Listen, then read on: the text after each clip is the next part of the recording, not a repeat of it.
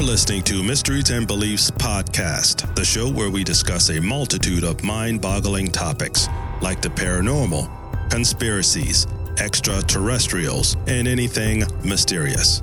If you have a story to tell or just want to add to the conversation, send your thoughts to jwcarterfilmworks@gmail.com or join the Facebook group Mysteries and Beliefs Podcast with John Carter. See you on the other side.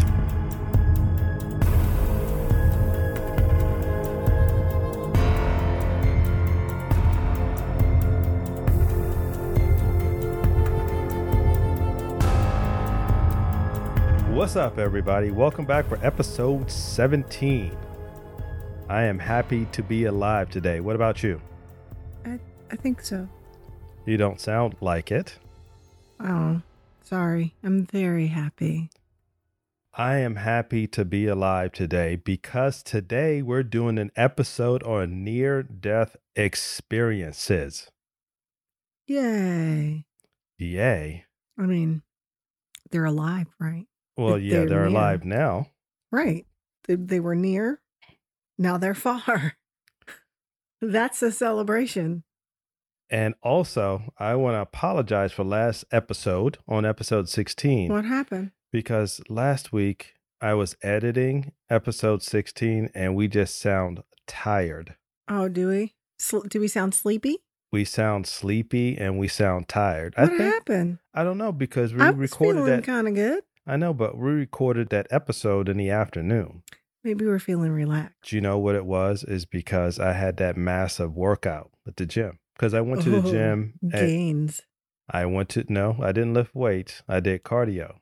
Oh. I did about an hour and 20 minutes of cardio. Okay, what was my excuse? I don't know. You were sleeping. I think you were just getting up when I got back about 10 o'clock that morning. Oh, yeah, maybe. So today, although Why the you gotta put my episode is business going out there, to be, by the way? although today's episode is going to be about a near-death experience, I didn't want to really go into anything scientific about this. I didn't, because I started off just reading stories about people's near-death experiences. Sure. And as I was reading the stories, every experience was similar. Right. So if I just read stories, I'm just going to read the same thing over and over again. Some of them vary slightly in their stories, but majority of them were the same thing. Yeah. So like I said, I didn't really want to get into science on this thing, but to start off with science. Now, near-death experiences. Over the past week, I've watched hours and hours, and I'm not kidding, of research on near-death experiences because there is a lot of it out there. Right. I watched a lot of the university lectures, not just people telling their stories. I watched the lectures from the actual doctors that does this research. What I found out, most of this stuff is anecdotal evidence. Right. So there's not a real science-based evidence behind it at all. It's impossible. I wouldn't say it's hearsay, but there are stories of a lot of people having these experiences. So, and you can't even put it in as theoretical either. Right. Because there's nothing to put it together to make a theory of it. Well, you can't, because how do you know what people's brain waves are doing? You can actually do that if you put people in a state. You can put people in a state, sure, but it's not the same thing. It's not the same thing. They don't go into REM. No, it's not considered REM sleep or anything like that. So what do you do on that? Yeah, it's nothing. You could only catch people at that time. And a lot of times the near-death experiences could be just a matter of hours, could be minutes, hours, or what have you. Right. I mean, like I said, you can't even really chalk it up to be theoretical because the Big Bang was theoretical. Right. We don't know exactly how it happens, just with the data that this astrophysicist put together. And they said, this is the theory of the Big Bang. So they don't know exactly. And the same thing with the near-death experiences. Right. With this, I've seen a lot of research on this subject was done on people during cardiac arrest. Right. And cardiac arrest is different from just having a heart attack because people equate them together. When you have a heart attack, you can have a cardiac arrest because your heart stops. If the muscle in your heart starts to die and you're not getting enough blood and oxygen, you go into cardiac arrest, ventricular tachycardia and all that stuff, and Nobody knows what that you're means but dead. you. Right. But what ventricular tachycardia is a lethal rhythm. Okay. Okay. Lethal rhythm means you could die off of it. Sure. So when these Is people, that like the widowmaker? no, the widowmaker is a vessel in the heart Okay. that goes down the heart, and when that gets blocked off, so it just causes a blockage, and that blockage, decreases the blood flow to that area of the heart, causing the muscle to die. And that is the survival rate is rare. The survival rate, yes, is It's rare. low. It's low because it's one of the main arteries that feeds the oxygen to the heart. Scary. It is scary. That's what I do every day. Yeah. Anyway, I don't want to go into cardiology, but going back to, the near-death experiences. Yes. But it looked like a lot of the research was done on people during cardiac arrest because most of the time these people are brought into the hospital. Right. And just for instance, if one of your family members pass out and they're not breathing, can't get a pulse, you start CPR, they take you to the hospital. Right. I'm just trying to recall because, like I said, I went through a lot of research and a lot of these lectures, but they kind of contacted or somehow got a hold of these patients that had these experiences. So Mr. Jones went down and he was down for 20 minutes. Right. So some of the universities that are doing this research contacts Mr. Jones and goes, "Well, Mr. Jones, did you have anything? Do you remember anything from this?" Right. And Mr. Jones goes, "Yeah, I remember this," or "No, I don't remember that." Anyway, one of the universities I did focus on is in our area, University of Virginia. Right. The University of Virginia has done a lot of research on this subject. Yeah. They started doing research back in 1967. Wow. Over 50 some odd years in research. It's in the medical department. Oh, okay. The division is called the Division of Perceptual Studies is the name of it. The Division of Perceptual Studies. It was founded in 1967 by Dr. Ian Stevenson. Like I mentioned, over the past 50 some odd years, they've done. Ian. However you want to pronounce it, I'll spell it IAN. That's Josh and you. Okay. With the University of Virginia, I focused a lot on their research because it seems like they went back the furthest. A lot of it is, or not a lot of it, all of it is anecdotal evidence. Right. But with this Division of Perceptual Studies, they have different disciplines in the medical field that's participating in these studies. So it's not only neurologists or philosophers, or you have trauma surgeons, regular medical doctors that are cardiologists. So like I said, there's several disciplines of physicians that are doing this study. What you see the most of the people see the same thing. Right. One main thing everybody always says they see. The light. The light. Yeah. Some people say, they see loved ones. Mm-hmm. Loved ones meet them. Or they even have accounts of people that they never met before. Right. Just in the room talking to them. They've had accounts of people that during their near-death experience, they saw a family member. Right. But no one knew that family member had passed away. That's the crazy part. Yeah. There's one of the stories during one of the lectures that a young boy had a near-death experience. And in his vision, or I don't even know what to call it, but during his experience, he saw his older sister, which his older sister was away in college. Right. So when he woke up, he told his parents that he saw his older sister. And they were wondering, like, how did he see her? Right. She's away in college. So they called her. They called the university and they told the parents that she just died a few hours ago in a car accident. Wow, that's crazy.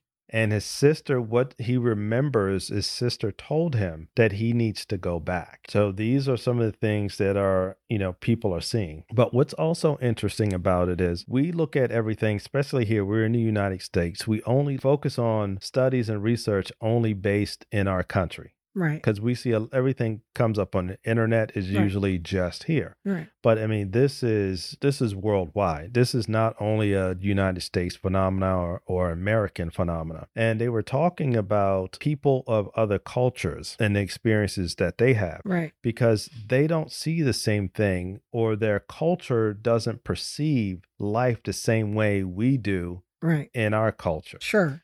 For instance, a third world country, they're not going to see a light. They're not going to see pearly gates, or they're not going to see anything like that because they're not familiar with that in their culture. Right. Some of them will say they went into a well. Right. Some of them went into a cave. Yep.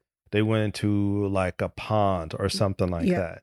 So these are different experiences that people spoke about. So, and it's which weird. Is kind of cool, right? Yeah, it's, the weird thing about it is, again, I'm trying to stay away from science of it, but near-death experiences is not the same as clinical death. Right. Well, because the clinical death, you would have to have zero brain activity. You would have sometimes, you would have to have zero brain activity, but I can tell you from personal experiences, we've had people in the ICU that had little to no brain activity that I've seen recover. Wow, yeah, I have heard of that. Just because the brain is not being fed this sufficient amount of oxygen and blood doesn't mean it's dead. That's why when you hear people talk about that, they'll say, well, I was clinically dead. No, you can't be. Why do you say that? You can't be. Because clinical death is... When they call it. They call it. Right. But you're truly not clinically dead. Tell me the difference. So, for instance, I've done CPR, God, maybe 1 million times. Right, sure. Some of the patients we do get back. Right. These patients are dead. Right. In all perceptions, they're dead. Sure. But we brought them back. Right. And most of them go live a normal life. Right. When you die clinically, the processes of death does not allow you to come back. So if your brain dies, your brain does not recover. Okay. Got it. So that's clinically dead. Okay. Got it. You can have people that you bring back. Right. You put them on a ventilator and their heart's beating. They're breathing and their heart's beating, but their brain is dead. Is dead. We can keep people alive that way, but there's nothing there. Right. And what's interesting about that, we do a lot of topics that can go on forever. But this one, I think I'm going to do kind of like a series on this because there is so much information out there just about this because it all intertwines with the consciousness. Right. It intertwines with spirituality. I mean, it intertwines with a lot of stuff. Right. So I think I'm going to do kind of a series. I think I'm going to do NDEs, near-death experiences today. Yeah. And I'll focus on the consciousness and maybe go into maybe a spiritual realm of it. Sure.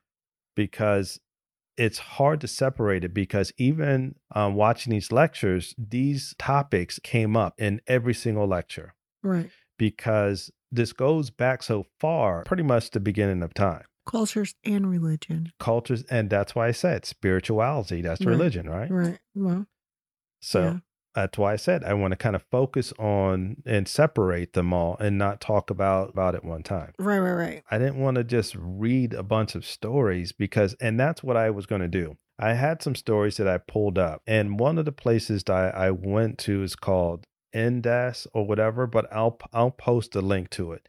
And they have a bunch of stories on research, or like, can you call it research though? What do you mean? on the near-death experiences. Can you call it research? Yeah. Why? Yeah, I guess you would because you're researching the subject. The site that I went to is IANDS, International Association for Near-Death Studies. Okay.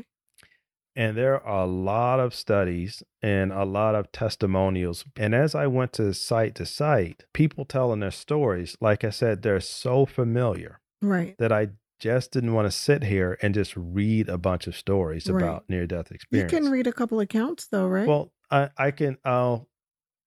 kind of sum up one or two accounts. One account there was a 35-year-old, I think, paramedic in London. Right. His name was Adam Taps. He does woodwork, and he was doing some woodworking in his shop. So he went to plug up one of his tools, and it electrocuted him. So luckily there was a friend there to unplug this tool. Oh, wow. And he ran in to get his wife. His wife was an actual, like a cardiac nurse or something Right. like that. She was She's a trauma in the nurse. medical field. So she was in the medical field. So they did CPR on him. They took him to the hospital. Of course, they continued CPR. And he was out for a total of about 6 hours. Wow. And what he said he saw was everything kind of looked like gases. He felt like he had mental telepathy and that like he is almost like all knowing. Right. Because he kind of melded into the universe. Sure. This is the way he felt. He felt very serene and very peaceful. Right. And like I said, those are a lot of the accounts of people said too. Right. He also mentioned that you could have told him that he was out for 30 years and he wouldn't have known it. Right. Because he just felt gone. And then he woke up and he remembered, or he told the people, what he saw. I don't know if it was his wife or whomever, but because this was a news report from London, but he told somebody about this story. The thing about that is the people, they tell these stories, they said, like I said, they feel more mental clarity. Right. They just, I don't want to keep bounce around, but it kind of equates to this. So they feel more mental clarity. And it goes to some of the research that was done on dying patients from like terminal illnesses. Okay. There's an account of this man dying and his family was around him. So his daughter was in the room with him out of it in a coma. Sure. And he sat up, plain as day, and spoke to her. Right. The other family members came in. He spoke to him just as clear. There's no fog to, his speech. There's nothing. He laid down and just died. Wow. And he was comatose for a long time. Wow. Yeah. And there are several accounts of the same thing, that these patients will come back. Right. And they talk to their family members. So whatever affliction that they had was gone at that moment. Right. And then they pass away. And another interesting story, I've heard him, another interesting story, and I've heard him tell this story more than one time. Neil deGrasse Tyson. Right. He was talking about his cousin. His cousin's not cuckoo or anything. She's not that kind of person. Sure. So sane mind and body. Right. She told him that her father had passed away. She went to go visit her father. Right. He was dead, clinically dead. Right. And he spoke to her. Wow. Wasn't a spirit, but what did he say? He spoke to her. I don't know exactly what he said. Oh, I remember. That I'm okay. I'm in a better place. What? I have a personal experience with that, but I think I'll break down if I even talk about it. Somebody I know very well had the exact same experience. Exactly the same experience. Where they said that they were okay? They were okay. They were in a better place. I'm going to leave. Was this somebody I know? Of course, you know. These two people, you know extremely well, Okay. but that's where I'm going to leave it. Okay. Let's leave it. But it's very interesting that how intertwined with your consciousness Right. and your spirituality. Sure. Because when people in other countries have near death experiences, they see what they want to see Right. based on their culture and based on their Based on, religion, yeah, what's familiar to them. what's familiar to them. And the same thing with the people in the United States, Right. based even here, based on what religion you are. Right. Yeah. So is it the consciousness of your mind creating this? Yeah. Or is it an actual spiritual or spirit experience, your soul or your spirit? Can it be all? Can it be all of it? I mean, does it have to be exclusive to? No, it doesn't have to be exclusive, but I mean, which of it is it? And that's the confusing thing. I think that confuses all the researchers also, Right. because we've had conversations before when we were talking about dreaming. Right. People know so little about the mind. Yeah. And is the mind creating this, or is it something else that's creating this? Right.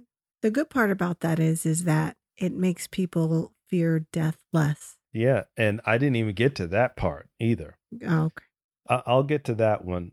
But there's a very interesting thing that I did come across also during one of the lectures. Please share. They talked about default mode network. So the default mode network is, I was just about to say, what is that? You see me staring at you like, what? I know the default mode network is where our brain or mind wanders when the brain's not doing anything. Our mind wanders when the brain's not doing anything. This could be done through meditation, Right. or it can be done through psychedelic drugs. Right. Oh, yeah. Like DMT. Again, that goes to your consciousness Right. Sure. also. Right. So I'm going to leave that for another podcast. So I'm going to do a whole show on that. You I'm going to tease. include the consciousness Right. and meditating and drugs. Have you ever tried meditating before?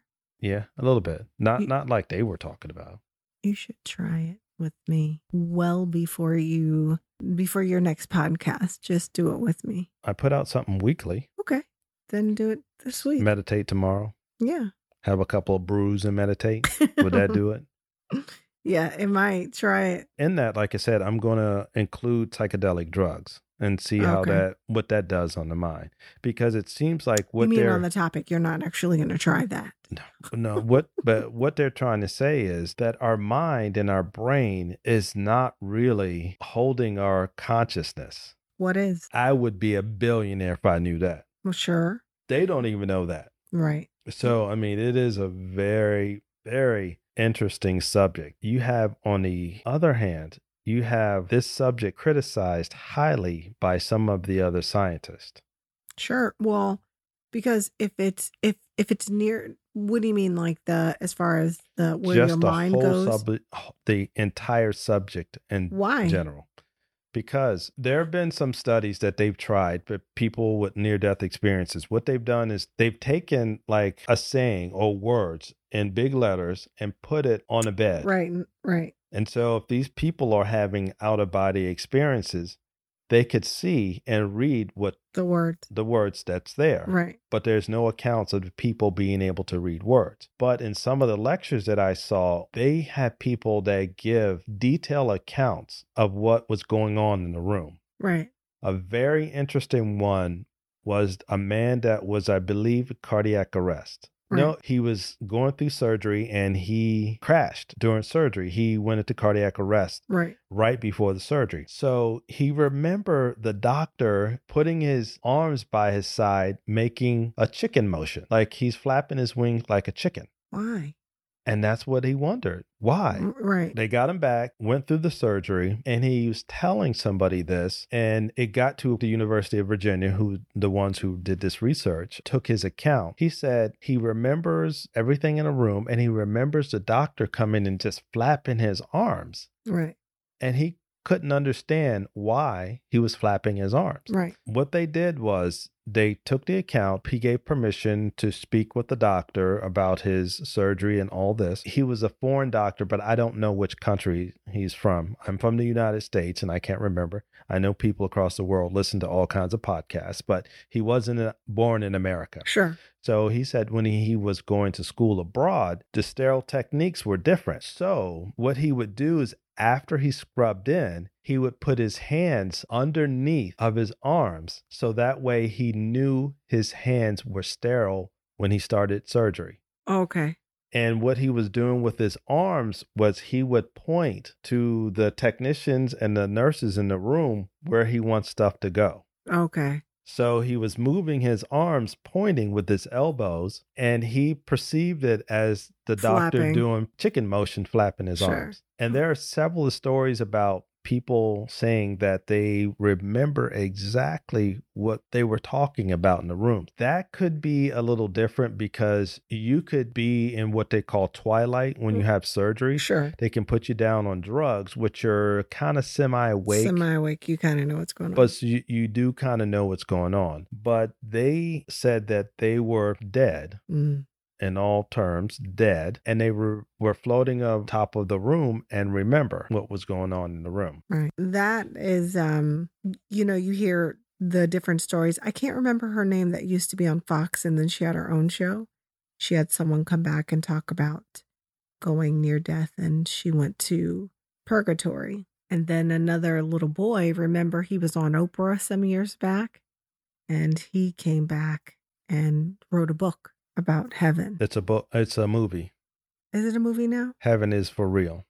Oh, okay. I knew he wrote a book first. Mm-hmm. Yeah, I remember him on Oprah. So, I don't think I watched the movie. No, I tried to watch it this week, but I couldn't really find it. The only place I saw it, you had to purchase it on Amazon. Probably on Lifetime. Maybe. Oh, it's on one of the Christian stations. Bet money. True. Yeah. I should check that. Yeah. Check it. Going to switch gears just a little bit. Wait a second. And also, well, you mentioned drugs or people, different experiences. It's how they ended up there in the first place. Like, what if it's an overdose? And then And they're hallucinating already. Sure, they're hallucinating. So their experience would be way different from someone else's. There are accounts of people that were on psychedelics or, like you said, that overdose that are on different medicine. What they saw was different from most of those. What I was reading, they did see words, or they had to combine them. They didn't have an experience where they saw the pearly gates or what have you. And then one of the Catholic pastors I was reading about, he wrote a book about it, 90 minutes at the gate. I heard that. Yeah, 90 minutes. I think he wrote a book. I'm pretty sure, but I was just reading his story online. Yeah, because when people have these experiences, you always hear a lot about how peaceful it was. They didn't want to come back. They see their families and they want to stay with their loved ones. Yeah. And also you have people that switch to religion, or they just overall become better people and they fear death less. To switch gears just a little bit, I'm going to talk about there's a gentleman, A.J. Ayer. He was a philosopher, and he went to school in England. I'm going to hold off telling a lot about what he's into, but A.J. Ayer had a near-death experience also. He is a philosopher, and he was an atheist. Right. He had a near-death experience that made him a believer. Yeah, a lot of people. But what was his? Did he go to purgatory or did he go to heaven? No, he did neither. Wow. He saw nothing. No, he saw dark. Right. He saw space. Two creatures appeared that was in charge of space-time. Oh, hell no. They tried to communicate with him. Sure. He couldn't really communicate with them. Right. So they just kind of ignored him. Right. And he would just remember being a part of space, and then he was back. Maybe different people have different assignments at their near death. I mean, I know you're doing more topics, but they just might. Those people that have pretty different, I mean, most of them say the same, but the other ones, how do you account for it? Where is it coming from? And then they have to check history. Oh, they may have been on drugs, or maybe it was this, or maybe they were hallucinating. And Yeah, because the stories that come across, they have to seek out these people, and these people have to tell stories. right, And you mentioned someone saying that they went to purgatory. right, Those are the least amount of people that they can get to tell stories that Right. have bad bad experiences. right, And they get very little of them Right. that come in. It's mostly people that want to talk about their experience that had the wonderful experience. So Right. you get both. And they right. said it doesn't really mean anything.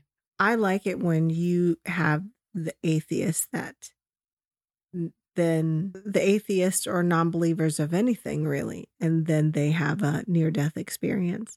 When they testify or what have you, their tone, everything changes. Their life changes totally. The guy, George Radonia, he was a good atheist, and I know I said his name wrong. That's He was okay. assassinated by the KGB and only woke up during his autopsy. And he has a whole story about that. Isn't that crazy?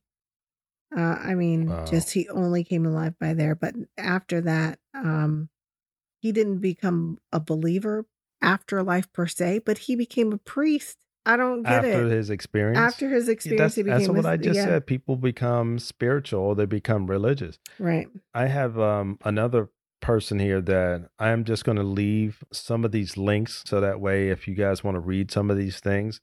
Raymond Moody. Raymond Moody was one of the, I don't think he did research with UVA, but he did go to school as an undergrad. A doctor told him a story about a near life experience, Mhm. near death, not near life, near death experience. I said life because his website is Life After Death, and he wrote a couple of books on the subject, and he talks about the subject, and he lectures, and he has courses. He started studying this after this story was told to him. So his name is Raymond Moody. He's a MD, so a medical doctor, and a PhD in philosophy. Okay. And I think him and the AJ Ayer I'm going to talk about because he does the same thing. He talks a lot about the consciousness. Yeah. So, and I see this quite a bit with people that have the near death experience. They always refer to their consciousness. Is your soul your consciousness? Is your spirit your consciousness? Mm, Is your mind right. creating your consciousness? Or is your brain and the chemicals in your brain Right. creating your consciousness? Yeah. So, which is it? Right. And that's why it's a very fascinating subject to talk about. Right. Because everybody wants to know. Yeah. And really, if it's helping people when they come back to change their entire life, I mean, I'm all for it. I mean, it took almost you dying for you to change your life.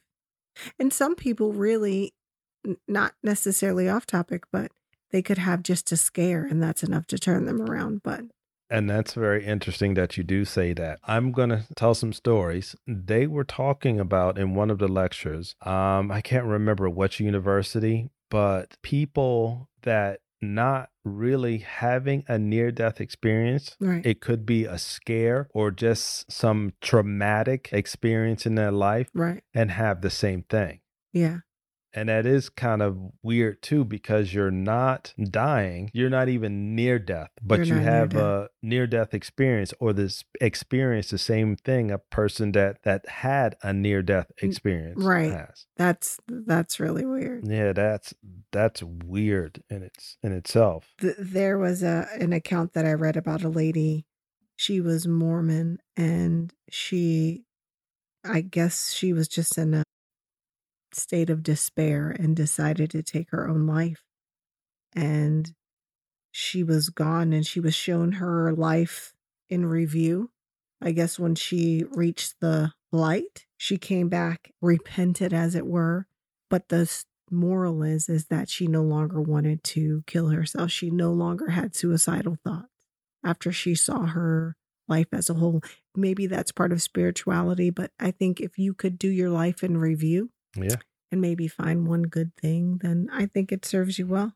Yeah, it's interesting that you say that, because somebody describes it as mental clarity, realer than real. Right. That's kind of cool. And maybe that's how they wrote like the Grim Reaper, or what's his name? What's his name in the Christmas movie? Is it not Scrooge? No, Scrooge. Are you sure? McDuck. Yeah, Scrooge is in the Christmas Story. Yeah. Is A Christmas Carol. Yeah, Scrooge. And Scrooge. And he is such a jerk, and then he dies, or he had those experiences. He had the experience, yeah. And he changed. But I'm saying maybe that might be a derivative of that. Like if he could look at his life in review, or look how he treated people, maybe that was his purgatory, and said, okay, you have one more. Another thing that I came across is past life regression during this. Right.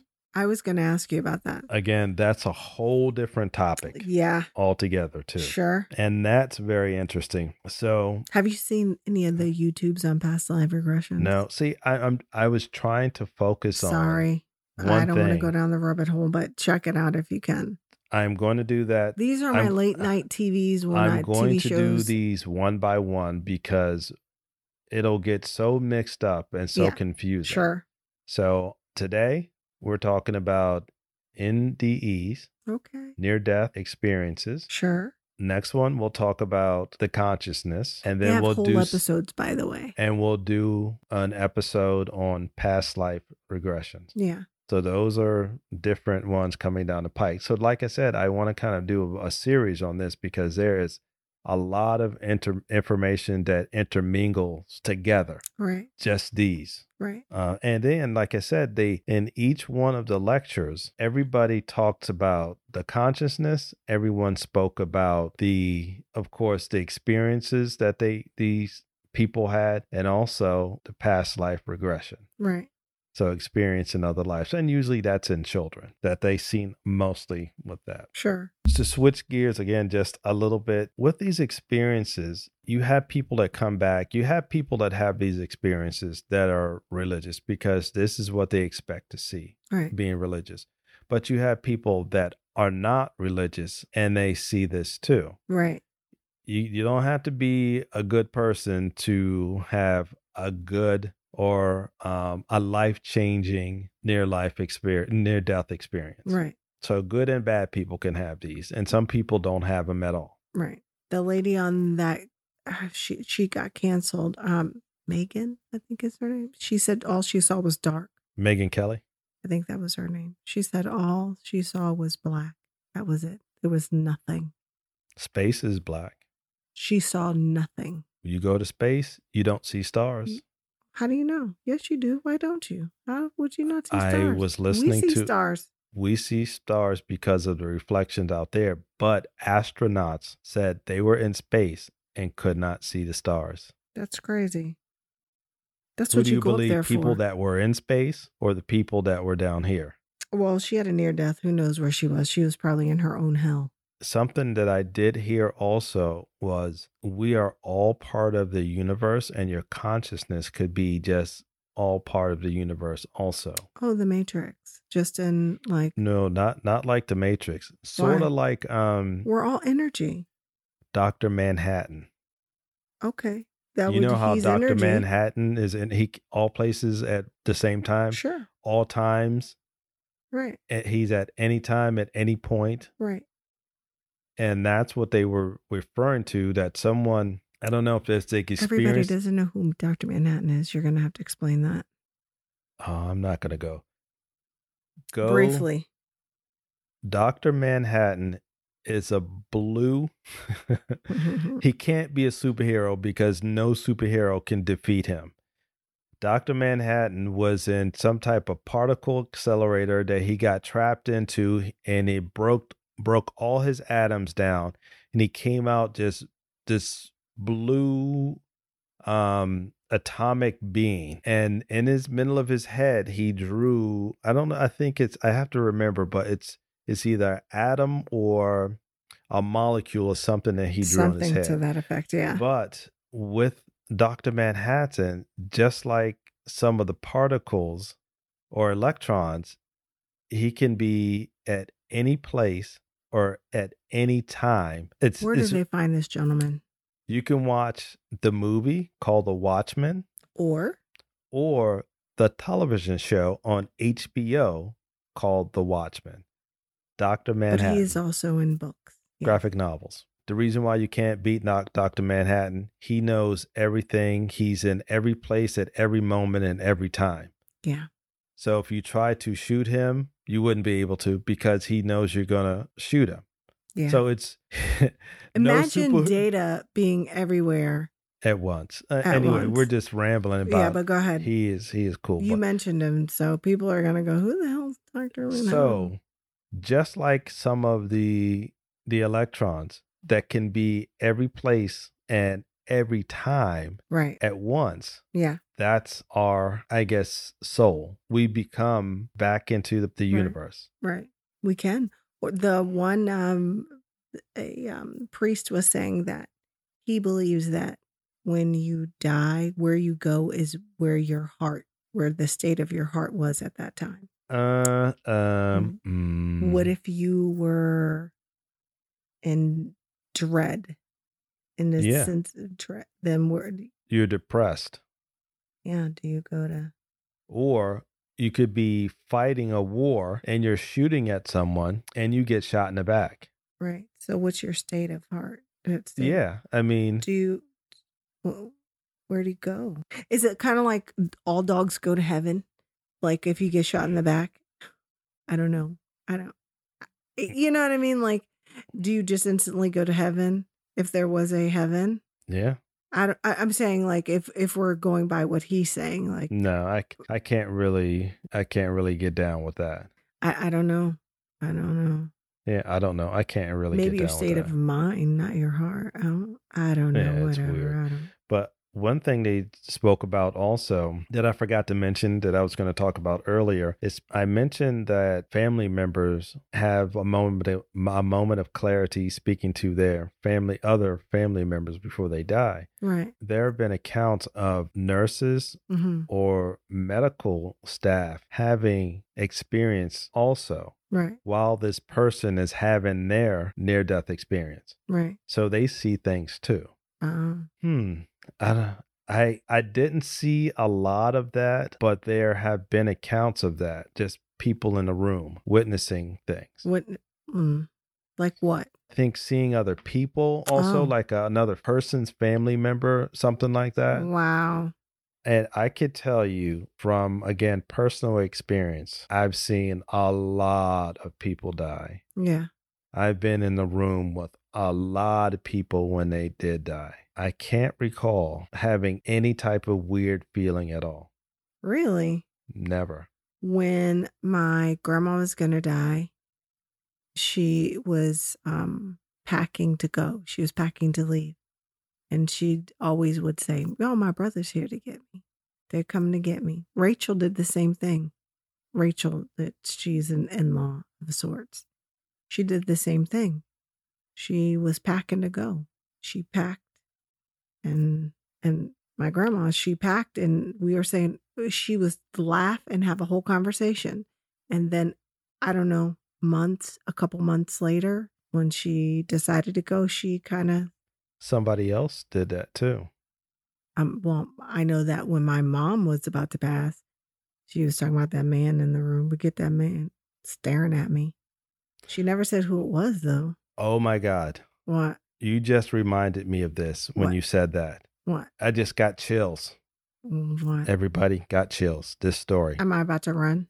No, why are you about to run? I don't know. You're about to say something scary. Do you remember that voicemail on your phone?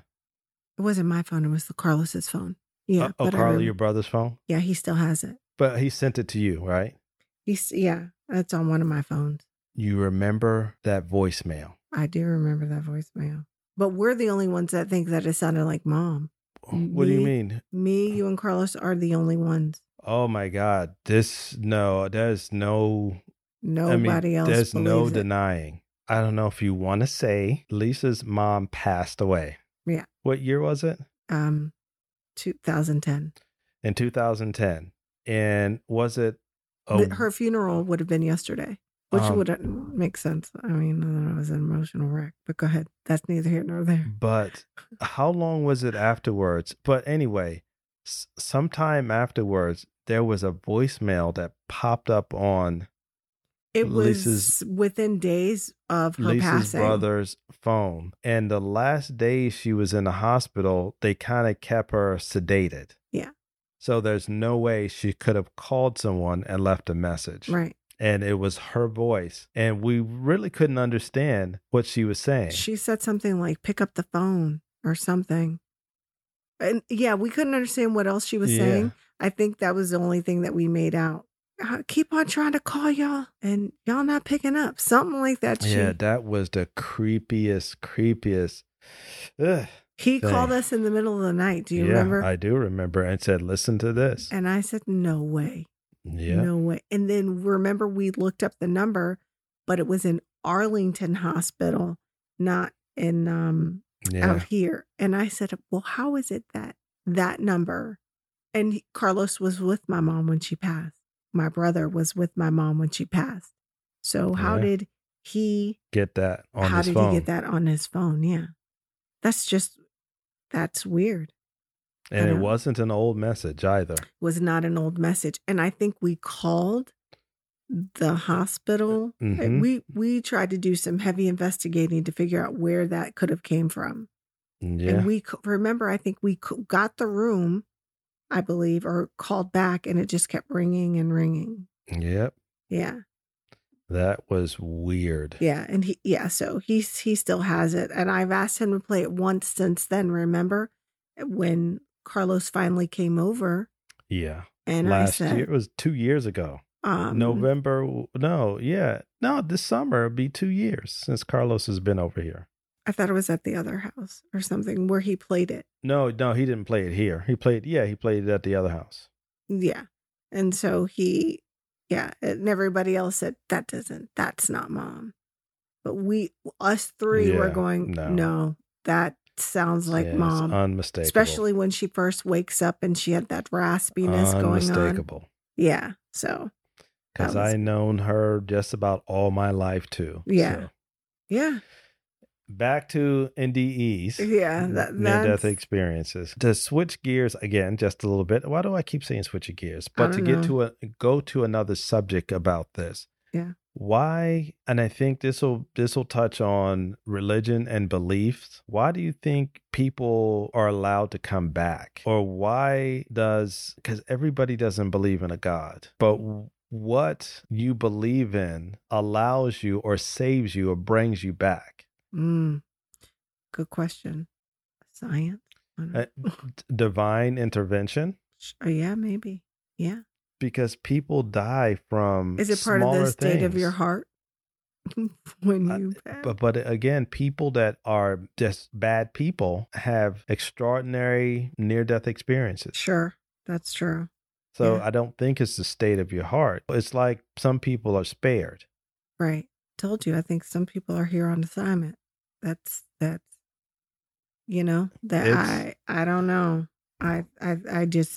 My belief is that it's something within your subconscious that's, you're receiving some kind of message somewhere in you. I know. I have something. God, I just keep thinking about things like this really, it's giving me chills. I'm having chills like a ghost in here, but there's no ghost. But just thinking of recounting some of these stories, because my grandfather told me something too right before he died. Did he really? Yeah. Your mom's dad? My mom's dad. Oh, yeah. And I was in a room with him, and again, he had a stroke, and he couldn't talk. Barely talk. And he just said, just keep going. You're going to be somebody. Oh, wow. And he could barely talk, but that was clear as shit. Wow. You never told me that ever. And I still, to this day, I still don't understand why he said that. And it was clear as day because And this guy, when I tell you he didn't talk, he just stared. Yeah. Oh, yeah. My grandfather, he didn't talk he talked to us, but most of the time he's not a big talker. Well, no, not only is he a big talker, but I'm saying after his stroke, remember? Yeah, he couldn't talk. Yeah. But he got a chance to see our son. So that was dope.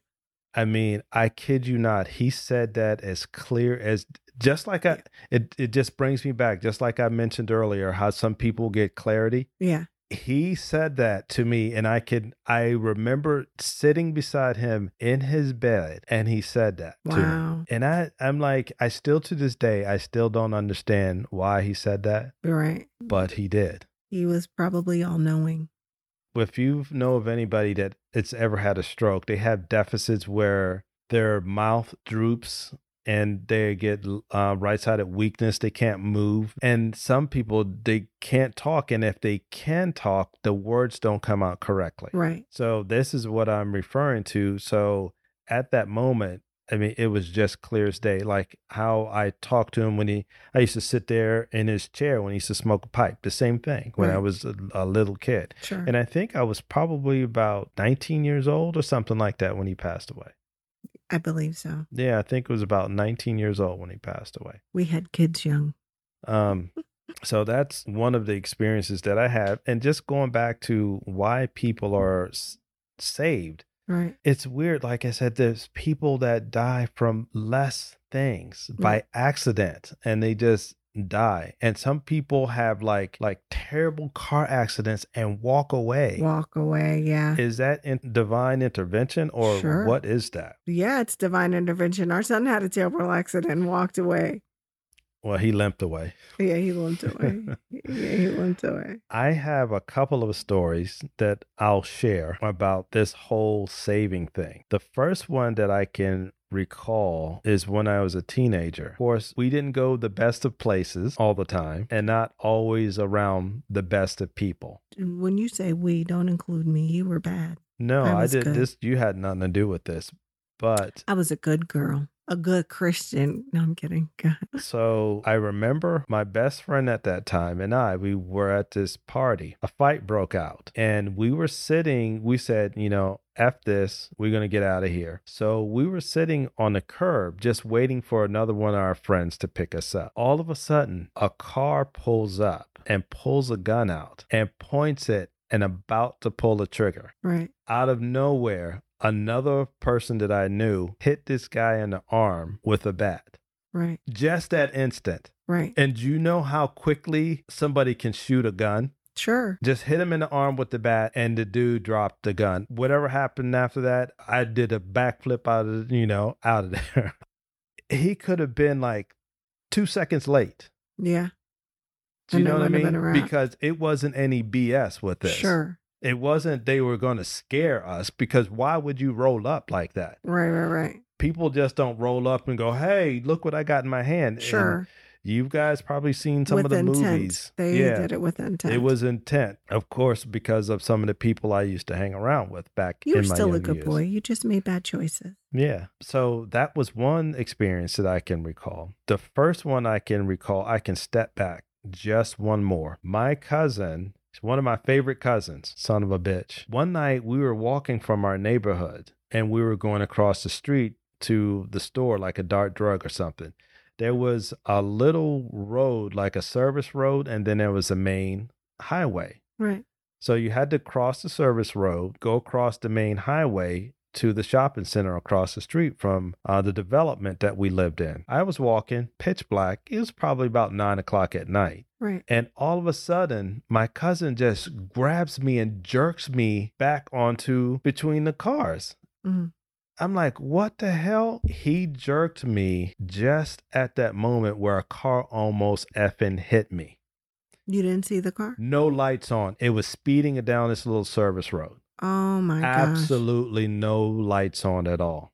Oh my God. I don't know. I was in front of him, so I don't know how he saw this car. Right.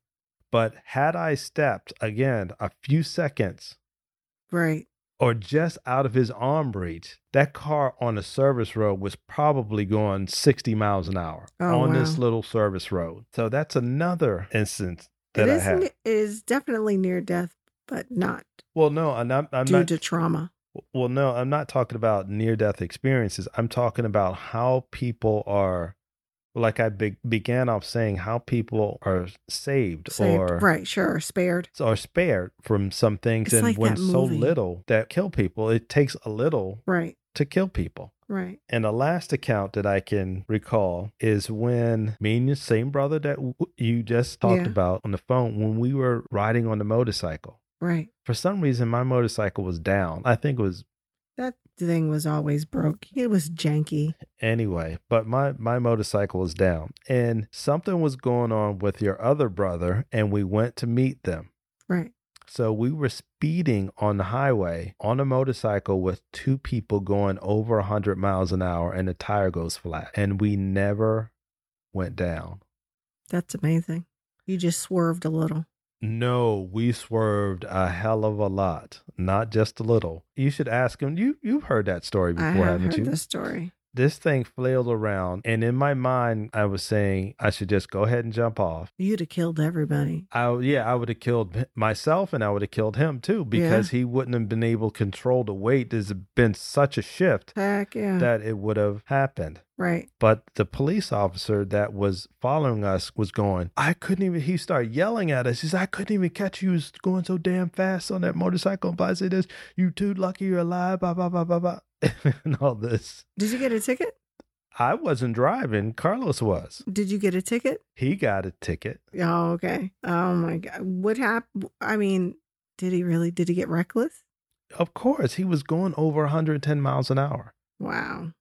So that's another experience that I had personally that could have. How long did it go before you stopped? Oh, I don't know. I have no clue. It's just like when you get spanked by your mom. You don't know how long it takes. She could only hit you twice and you think it's an hour. That's true. Yeah. That's true. Yeah. So this topic, like I said, that kind of intertwined with, why these people are able to come back. Right. And to tell about these experiences. I haven't had any NDE experiences myself. Me either. To talk about, but there are a lot of them out there. Yeah. It's interesting to say the least. Yeah. So like I said, before we wrap this thing up. But it would intertwine with the past life regression, because your soul may not be done, but that's another topic. Here for another reason. Sure. Don't seem like it, especially in 2020 with the COVID. But that's what it might be. Have you heard one of my favorite mediums says that you, before you are born, you get a job. Your soul is basically on a mission, and so you can never get rid of a 9-to-5, huh? You might. Depends upon what your soul decides to do, but you've chosen your parents, you've chosen who you're going to be, you've made a deal with. Deal with who? The devil?